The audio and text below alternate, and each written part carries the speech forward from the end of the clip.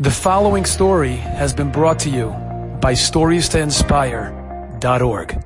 A number of years ago, I was sent by the Lauder Foundation to Poland to meet with the hidden children that were hidden during the Holocaust, children that barely know that they are Jewish. I met with them for a week, an entire week. And there was one brother and sister, middle-aged, during the course of that week that came to every lecture that I gave. They were so interested. As I was about to leave at the end of the week, they came over to me. They said, "Rabbi, it's fascinating. We learned so much from your lectures, so much about Torah, so much about the commandments. It's all beautiful. But we couldn't do all that. We're so far away from that. How could we be ever Jewish people that would be involved in Torah and be involved in mitzvos?" And I explained to them, it's possible for anybody. We have to go step by step, little by little. It's in their roots. It's part of them. And we began to form a relationship together. And the brother and sister kept in constant touch. Finally, one day, I don't know how the subject came up. They told me they were never at the house, that they were taken when they were little children, little toddlers. They were never back at that house. They never saw it. Too many painful memories, too difficult to go back. Their parents were Nereg al Kiddush Hashem. They were holy martyrs in the Holocaust. It would be too difficult for them to go. However, I sensed that perhaps there was a reason why they should go. I encouraged them. I told them to go back. I told them, go and see where it all started from. Perhaps when you go back, there's going to be a moment of sensitivity, a moment that you may feel connected to your roots.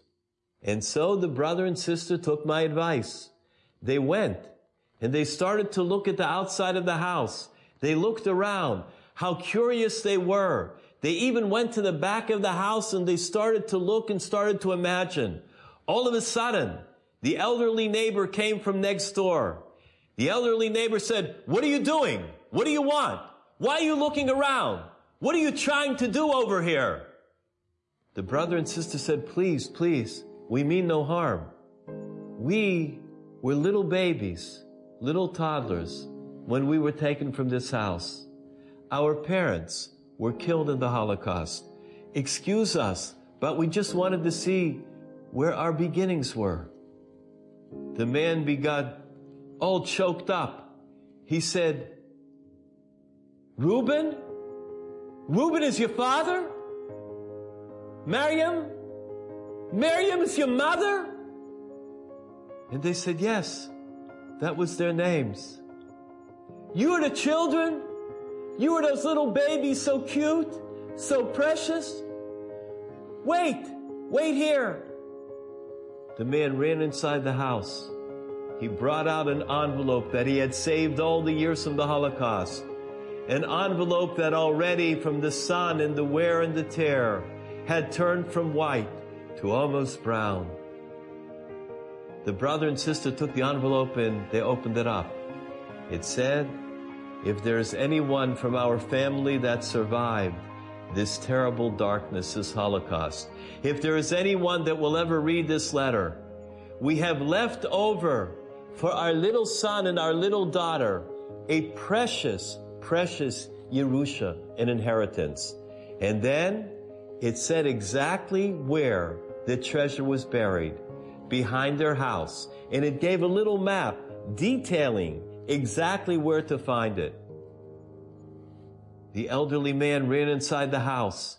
He brought them out, digging utensils, a shovel, other things. They all went back of the house and they began to dig and to dig and to dig. And finally, they found something. They found something wrapped up and wrapped up and wrapped up. And they started to take off one covering and a second covering and a third covering. Finally, they found the treasure. Finally, they found this tremendous find. However, it wasn't gold. It wasn't silver. It wasn't jewels. It was a precious siddur that had been given by the parents to the children. The siddur was already worn. The acidic elements of the earth began to wear away at the pages. The gold band from around the edges had already been eaten away. However, inside, the pages were perfect. The letters, the othios, were clear. The brother and sister broke down and cried. They saw what was considered to be the most precious possession, the heritage that their parents had wished to pass on.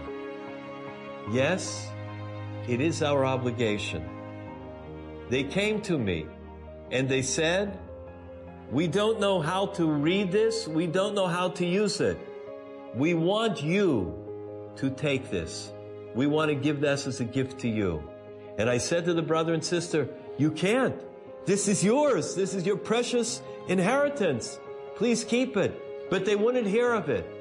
Finally, I said, I will take it for the time being if you will agree that I will send to you both a beautiful siddur with full explanation of what prayer is and how to pray, exact directions. If you will take it and you'll use it, temporarily, I will hold on to this siddur for you. They agreed. We are the shepherds of this world. It is up to us to make sure that we reach out to every neshama, to every soul that has become estranged and disenfranchised, and we let them know about their precious heritage. Enjoyed this story? Come again. Bring a friend. StoriesToInspire.org